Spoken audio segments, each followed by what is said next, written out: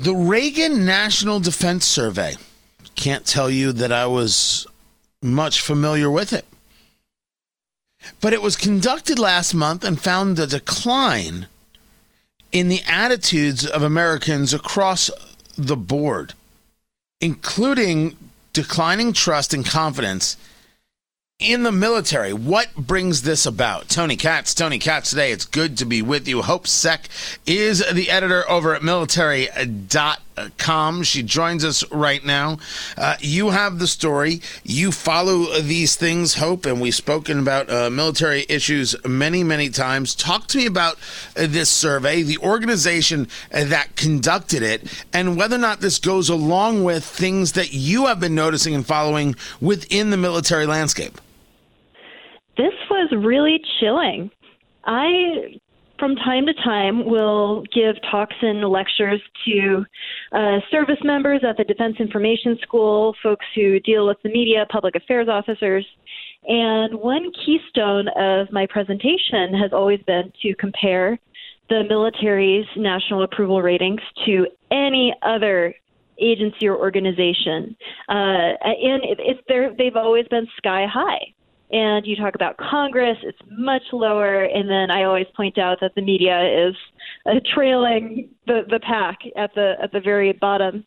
But I've always said that trust and confidence level in the military is theirs to lose.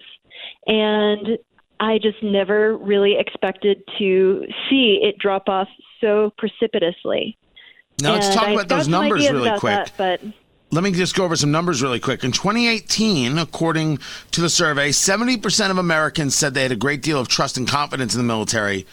Now it's 56%. So let's get into, as you may have, what causes this? Are these about specific groups of people, or is there something specific to the military that, according to the study, people are having an issue with?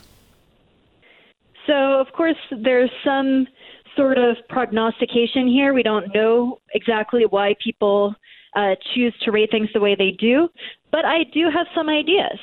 First of all, there are several really high-profile events that I think have really shaken confidence in the military. The fact that there was a confused National Guard response on January 6th, the incident last June where the chairman of the Joint Chiefs, General Mark Milley, appeared with the president in uniform for a pretty controversial photo op and then kind of later apologized.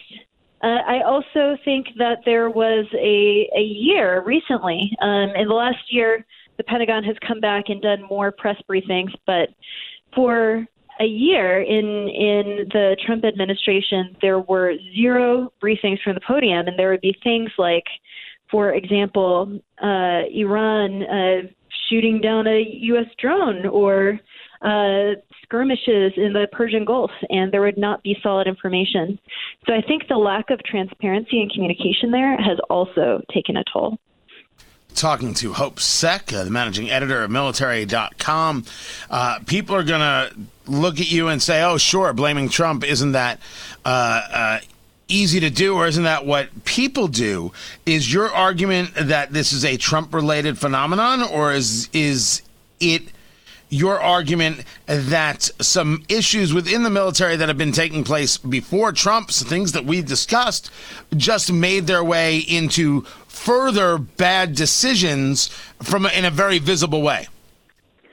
I think there was a trend that predated President Trump of a crackdown and a lockdown on transparency. And I think that's probably one of the most troubling factors, at least. Yeah, my fellow reporters definitely think so. And even fairly popular defense secretaries, Trump's first defense secretary, Jim Mattis, he was very loath to engage and kind of communicate with the public about what the Defense Department was doing. And ultimately, having that transparency, not giving the American people a reason to think that the military is withholding information or acting differently than what they represent to the public. That's what trust is all about. Now let's take it just a little bit further. Was this when we read the story over at military.com, People under 30, only 38% have a great deal of confidence, a drop of 15 points. 44% of black voters, 48% of Democrats, 51% of women having a great deal of confidence in the military. That would play into the idea that someone's politics on any other subject, regardless of what they know about the military, are playing in here.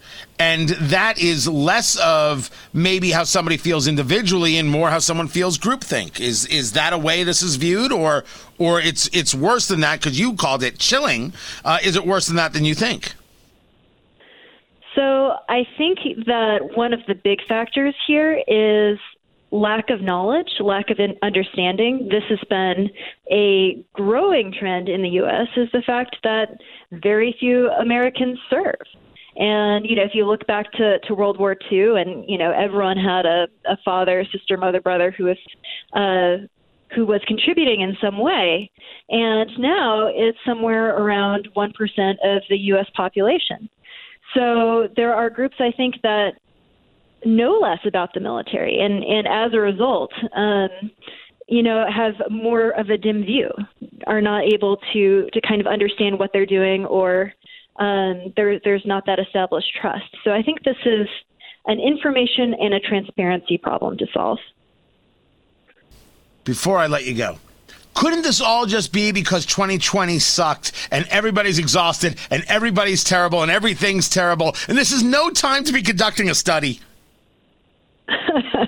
Well, so it goes back to 2018. This is a 2-year study, and it built on trends that they saw year over year. So 2020 definitely exacerbated a lot of what we see everywhere. It was a bad year. But I think the seeds, the roots of all the problems that we're experiencing today, they were already in effect. This just really kind of cast them into relief.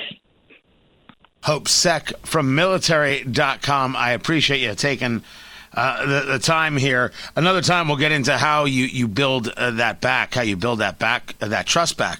But certainly the idea that there isn't a transparency, certainly the idea that you would see the military acting in non-military ways. I talk to military people who are not happy with the military because they don't act in a strong enough of fashion. They think that the military is something that is meant to be a social type situation, as opposed to, well, as some people would say, kill people and break things, right?